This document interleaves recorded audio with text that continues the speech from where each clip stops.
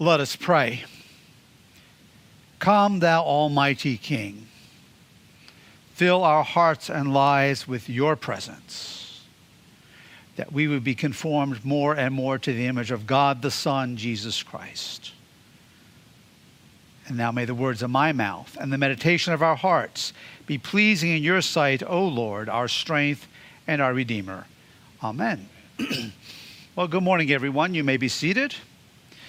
Good to see all of you this morning. And again, good morning to everyone watching on the live stream as well. We're so glad that you've joined us. I want to invite you to take out your Bibles or devices with scripture on them and turn to the 15th chapter of John's Gospel. We'll be focusing on verses 1 through 8 today. And as you're turning, just a reminder that this coming Thursday is Ascension Day. So we will be having our Ascension Day service at 7 p.m. this coming Thursday night. Childcare will be available, and would love to see all of you come out for that as we commemorate and celebrate our Lord's ascension back to his rightfully eternal place at the right hand of God the Father as the eternal God, Son of God. As I indicated last Sunday, we're continuing today with another I am saying of Jesus. Today in St. John's Gospel, chapter 15, we're looking at Jesus' statement, I am the vine. This is the final I am saying found in John's Gospel. And like our saying from last Sunday, I am the way and the truth and the life, this statement is found in the larger body of Jesus' teaching known as the Upper Room Discourse. Again, that teaching that John records in his gospel in such great detail on the night that Jesus was betrayed. Almost a third of the material in John's gospel is from the Upper Room Discourse. But much of what Jesus said on that night when he was betrayed is focused on the future, whether it was the immediate future, his betrayal, and the things that were about to happen, or the promise of the coming Comforter, the Holy Spirit, or the persecution that his disciples would experience in a world that hates them because of the gospel. In contrast, however, what Jesus says in John 15, verses 1 through 8, speaks of present reality, not just the future or just future promises. And this reading is especially appropriate as our gospel today, which is Rogation Sunday, the 6th Sunday of Easter, that's today, and the Monday, Tuesday, and Wednesday between now and Ascension Day. So this Monday through Wednesday are known as Rogation Days. They are days that are to be set aside for fasting and prayer, focused on God's protection, especially as it relates to the season of planting crops. Rogation comes from the Latin word rogatio, which means to ask. So we are asking God for his protection. We are asking God for his blessing again, especially in this planting season. Now, traditionally, what would happen during Rogation Days, both in the Catholic and the Anglican Church, is that the priest, the parish priest, and this is back when you had geographically identified parishes, would do what they call beat the bounds of the parish, which means he would actually vest and process around the boundaries of the parish and also around all of the farm fields, the agricultural fields, reciting the Psalms and the Great Litany, asking for God's blessing and protection on the planting season. And the reality is, even though we are a little bit more detached from agriculture here in our immediate context of Northern Virginia, we do need God's blessing for the growth of crops, just like people all over the world do. And we also need God's blessing for spiritual growth and the produce of the fruit of the Holy Spirit in our lives and in the life of our church. Brothers and sisters, we need God's divine assistance to live and cultivate good and godly things in our lives. And the intimate union between the vine and the branches here is absolutely essential, because apart from being connected to the vine, there is no life. In other words, you cannot be and are not a genuine Christian, a disciple of Jesus Christ, apart from being connected to the vine, Jesus Christ himself, who is our life. And we must also understand that there is nothing futuristic about this connection of the vine and the branches. It was a present reality for Jesus' disciples, even in the upper room. And it can and must be a present reality for every single one of us. So in our time together this morning, I want to first look briefly at Jesus the vine and what this passage reveals about his relationship to the Father. And then second, I want to spend the largest portion of our time looking at Jesus' words here and what they teach us about our relationship to him and about our bearing godly fruit as Christians. So let's talk first about the vine and the Father. In verse 1 here in John chapter 15, we have a word picture of Jesus as the vine. Jesus specifically says, I am the true vine. He's making it clear in saying this that he is the true vine, that there may be other people who claim to be the way to God, or there may be other systems of belief claiming to lead to God, but they are false. He, Jesus, is exclusively the right and saving relationship with God. He is the only way to the reality of forgiveness and eternal life. As John chapter 1 verse 17 reminds us, for the law was given through Moses. Grace and truth came through Jesus Christ. Jesus, the true vine. This is the main point and focus of verses 1 and 2. Verses 1 and 2 also reveal to us the perfect unity of relationship between God the Father and God the Son in their work in the lives of believers. Look at verse 2 with me. Every branch in me that does not bear fruit, he takes away. And every branch that does bear fruit, he prunes, that it may bear more fruit. The Father is portrayed here as the gardener, or more specifically as the vine dresser, as some translations would say. And the singular focus and emphasis here is on bearing godly fruit. The branches representing believers that are attached to the vine must bear much fruit. This is the only reason the vineyard exists. Without producing fruit, it is useless. And we read here that the Father takes away, or as some translations say, cuts off every branch that is not fruitful. In contrast, every branch that does produce fruit is pruned so it will be even more fruitful. And it's very important to note here that the words for take away or cut and the word for prune are very different and distinct. The word for prune here not only means to trim, its primary meaning relates to cleansing, specifically to cleanse from sin and ungodliness. And this is exactly what God does in us as we grow and bear godly fruit. He continues his good work in us. He trims the sin and the unfruitful works from our lives. And he also trims those areas that, while they may not be explicitly sinful, actually they may be something that is actually not a bad thing, but he trims those things if they hinder us from growing in our relationship with God. I know I talk and use illustrations from growing dahlias a lot, so please bear with me. But today's a good day for one of those illustrations. And many of you know I learned a lot about gardening from my grandfather, who gardened until he died at the age of 89. And my grandfather somehow never did gardening in moderation. He planted tulips, but he did what most of the rest of us don't do, but that you're really supposed to do. He dug his tulips every year and divided them so that they didn't get too crowded, and so he had more to plant. But let me put this in perspective. My grandfather purchased and planted 1,200 new tulips the year he was 87, which makes my knees and back hurt just thinking about it, even now. And then he would dig them all up in the fall. But he also grew dahlias, and as a kid, I learned the importance of staking dahlias to support them, but you have to pinch the center shoot out, and whether you're trying to grow big plants or big varieties or smaller varieties determines how many shoots up. You pinch the center. You can do 2 up to 5 up. That's dahlia grower talk, which I'm way off in left field here. But you had to pinch that, otherwise the plant would get very tall and straggly and almost like a vine. You also had to pinch blossoms. Every dahlia shoot has 3 buds. You always pinch the outer 2 buds, leaving the center one.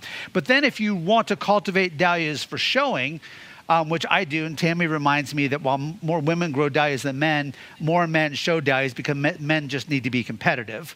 I actually disbud, and many of us do, not just those two, but anywhere from 2 to 5 laterals down, which would all be blooms. But you have to take those blooms off to get that one really good bloom.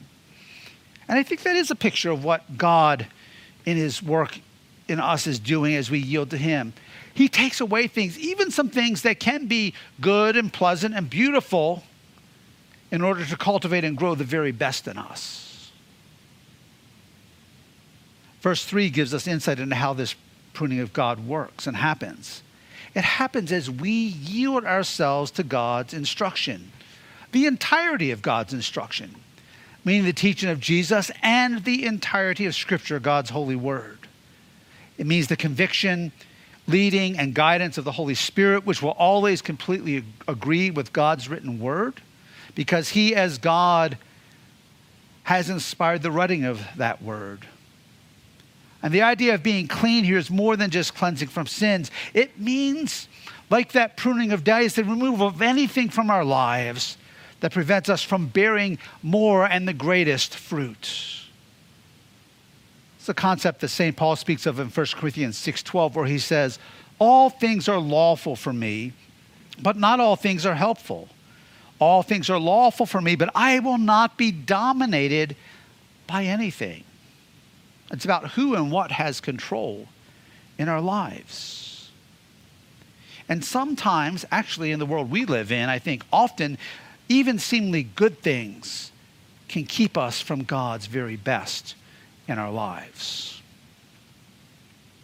So while the focus in verse 1 through 3 is upon Jesus as the true vine, the Father as the gardener, these verses really set the tone and establish the focus for the remaining verses, which is on bearing fruit. In verse 5, Jesus says again, I am the vine. And he continues by saying that you are the branches. You, believers, disciples of Jesus. That means that every single one of us who is a believer, that means every single one of us who is a believer. And the focus from verse 4 onward is really upon the vine, Jesus, and believers. Well, let's make that more personal. It's about the vine and you, or the vine and me.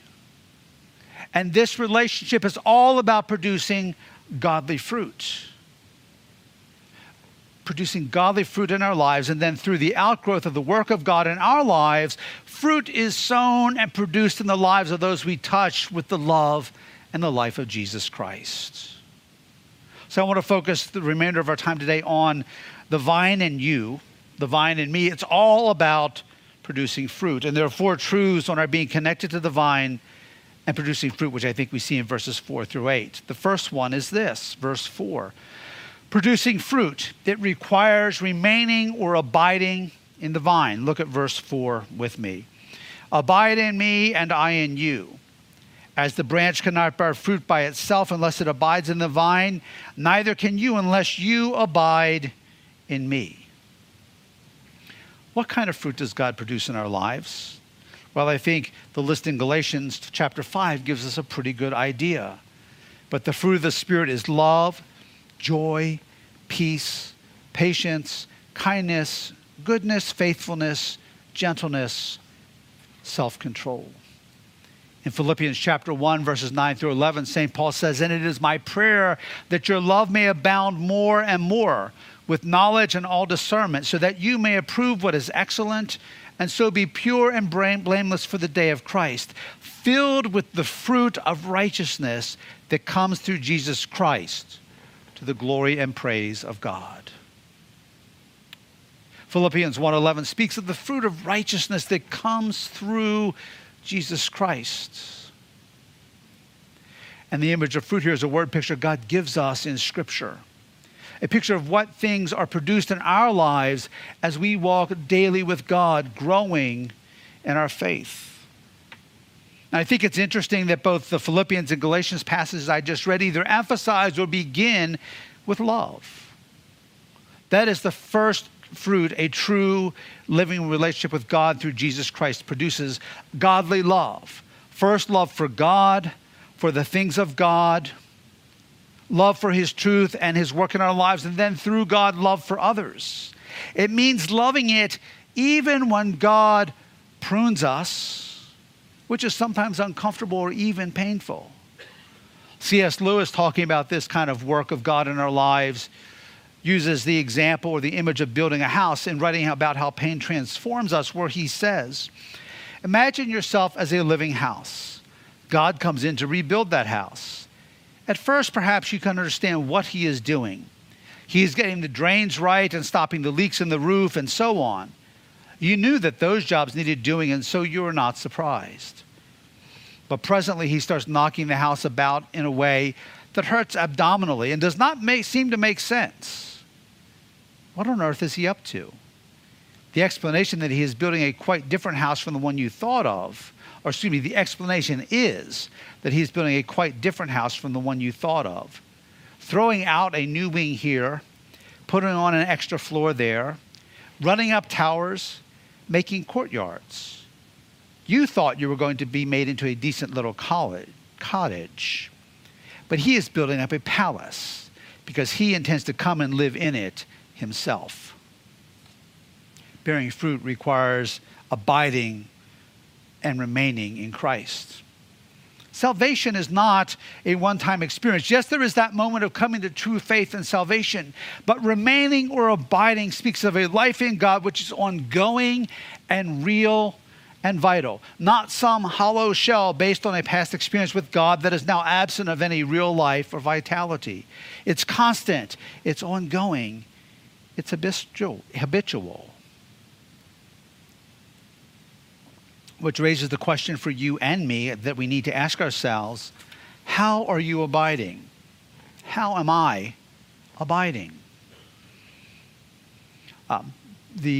The folks in the Wesleyan holiness movement in the 19th and even the early 20th century, which was Methodism, but also a number of different groups that evolved and developed out of that, used to have two things they asked each other. And this was not just rhetorical. They meant it very seriously. They would ask each other, how goes it with your soul?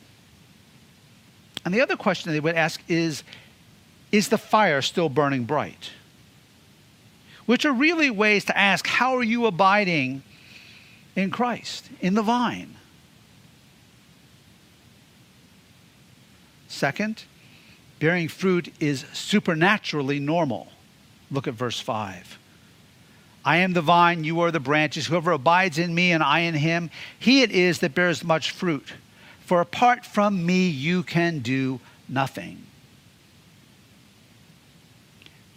When we're connected to Jesus, we will produce fruit. It's a normal thing by God's supernatural work in us. Not fruit produced through our own efforts, not a matter of works or trying to do this in our human strength, but actually just the opposite of that. It's a matter of you and me continually yielding to God's work in our lives. And the more we yield, which is another, or a nice way to say, the more we surrender, the more pruning we invite and allow and open ourselves to God to do in our lives, the more fruit he produces. Apart from Christ, we can do nothing. But brothers and sisters, that should be freeing. That should be liberating, because it's not about us, it's about him. It's about his work in us. It's about death to self and life in the Son. As St. Paul writes in Romans chapter 7, likewise, my brothers, you also have died to the law through the body of Christ, so that you may belong to another, to him who has been raised from the dead, in order that we may bear fruit for God. We, as disciples of Jesus, belong to Christ. Our lives are his. And the life-producing flow of the vine, Jesus Christ himself, produces good and godly fruit in and through us. The fact is, it's not possible to bear any godly fruit apart from Jesus Christ, because it's supernatural. And this fruit-bearing is normal, supernatural Christianity. The third thing we see is bearing fruit is not optional. Look at verse 6. If anyone does not abide in me, he is thrown away like a branch and withers, and the branches are gathered and thrown into the fire and burned. This verse really ties back very closely to verse 2, where we read, he cuts off every branch that does not bear fruit. He takes away every branch that does not bear fruit. A branch that does not produce fruit is lifeless, even though the life of the vine once flowed through it. It again emphasizes the concept of abiding and remaining, ongoing, continued, vital relationship with God. See, the Christian life is very much like riding a bike. Either we're moving forward or we're falling off. You ever try to sit upright on a bike and balance it stationary without moving? You're going to fall and crash. But it's very clear that the branches that were connected to the vine are now cut off. Why? No evidence of life bearing in them, no fruit. And then fourth and finally, bearing fruit, the proof is in the product. Look at verses 7 through 8. If you abide in me and my words abide in you, ask whatever you wish and it will be done for you. By this my Father is glorified, that you bear much fruit and so prove to be my disciples. As we continually abide in Christ, we reflect his heart, his character, and his priorities in our lives. It comes as his words, as the verse says here, remain in us. Then whatever we ask is given. And to be clear, whatever here is not unqualified. Whatever here is certainly not self-serving or narcissistic or hedonistic. It contains no sense of self-indulgence or self-promotion. Rather, anything here speaks of anything that enhances the godly fruit in our lives, that enhances our growth in producing fruit as Christians. Anything here means anything that makes you and me more like Jesus. Verse 8 makes the focus clear. The focus is on Christ. Bearing fruit points to Christ, not to us. Bearing fruit means our lives bring glory to God. Bearing fruit means our lives show that we belong to him, and through him, that fruit and the life of the Spirit in us touches other people. So I think the question for all of us is, how are we abiding? How goes it with your soul and my soul? Is the fire still burning bright? And if I'm not abiding in Jesus the way I ought, then where is it that I abide? And again, remember, especially in this culture and the world we live in, we are surrounded with things that are bad, but we're also surrounded by lots of things that are good. But too much of a focus on those good things can keep us from God's best. If I'm not fully abiding in Jesus, where am I abiding? Is it in job and career and climbing the ladder? Even to the neglect of the work of Christ in my life? Is it in entertainment or sports? Is it in making money? And this is a partial list. You ask God to speak to you. Acquiring things, a bigger house, a new car, having more and more, and get. Could it even be friendships? And we need to have friendships with people that aren't believers, but we need to make sure that those friendships are ordered in a way that they're not sucking the spiritual life out of us, as well as causing us to go down a path that is taking us away from God. There are a lot of good things we're surrounded by, and a lot of things that our culture and even some folks in the church would affirm that may keep us from God's very best. And I want to take a moment and hear my heart in this. I want to speak to parents too.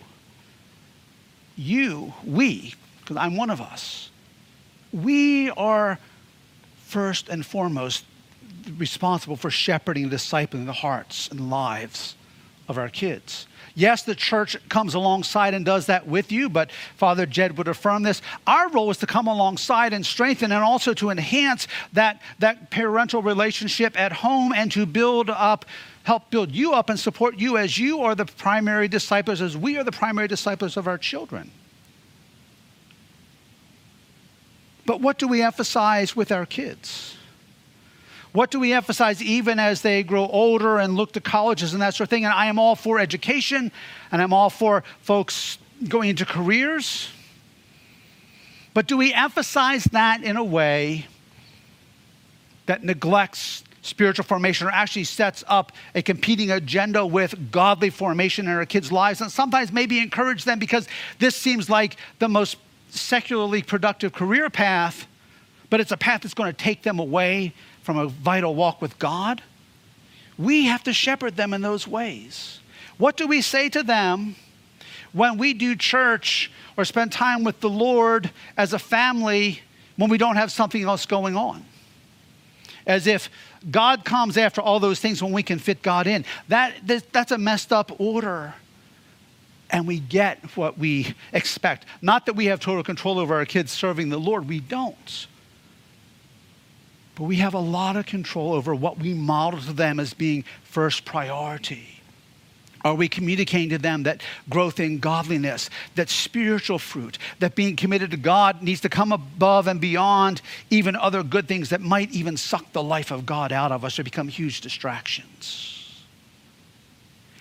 When we allow any of these other things to become the place where we abide in part or in total, we're looking to other things and other people to provide only what we can find in Jesus. And looking to these other people or things will do the very opposite of what we actually want. Because instead of building us up, and this is not about just here and now. In our hedonistic culture, we get so focused on the here and now. This is about now and for all of eternity. But as we look to these other people or things in a skewed way or a way that sets up a competing agenda with God, instead of building us up, instead of building our children up, building our families up, building our church up, it sucks the life out of us. It sucks the spiritual life out of us. It becomes like a big anchor that drags behind us and holds us back from all the good things that God has and wills to do in our lives. I know this is hard stuff, and I say it with all humility because I don't get it all right. Please. I don't get it all right. Just ask my wife. Ask Father Jed or the staff. But I think we need to be very mindful of this. And we need to ask ourselves afresh, really afresh this day, how goes it with your soul? Is the fire burning bright? And where are you and I abiding? Let's pray. Father, thank you for your good and gracious work in our lives. Thank you for your love for us. And thank you for the reminder that apart from you, we can do nothing. But thank you also for your promise, and fill our minds with this even now, that you withhold no good thing from your children. You withhold no good thing from those who love you, meaning those things which will foster our growth and our connection to you. So Lord, search our hearts even now. Speak to me first. Speak to each of us, Lord. Speak to us as a church. And show us those places where things or people or stuff or priorities have set up competing agendas. Whether they be sinful things, or whether they be things that are seemingly good that keep us from the very best of your good and gracious work in us. And Lord, in your great mercy, prune us. Even if it hurts, trim those things out of us, Lord, so that we could blossom into the fullness of life and fruitfulness that you call us to and that you will for our lives and for this church. So that through the life of Christ in us, the life of your Spirit, our lives would touch others, that they too would be transformed, become fruitful disciples of Jesus. And we ask these things in Christ's name. Amen.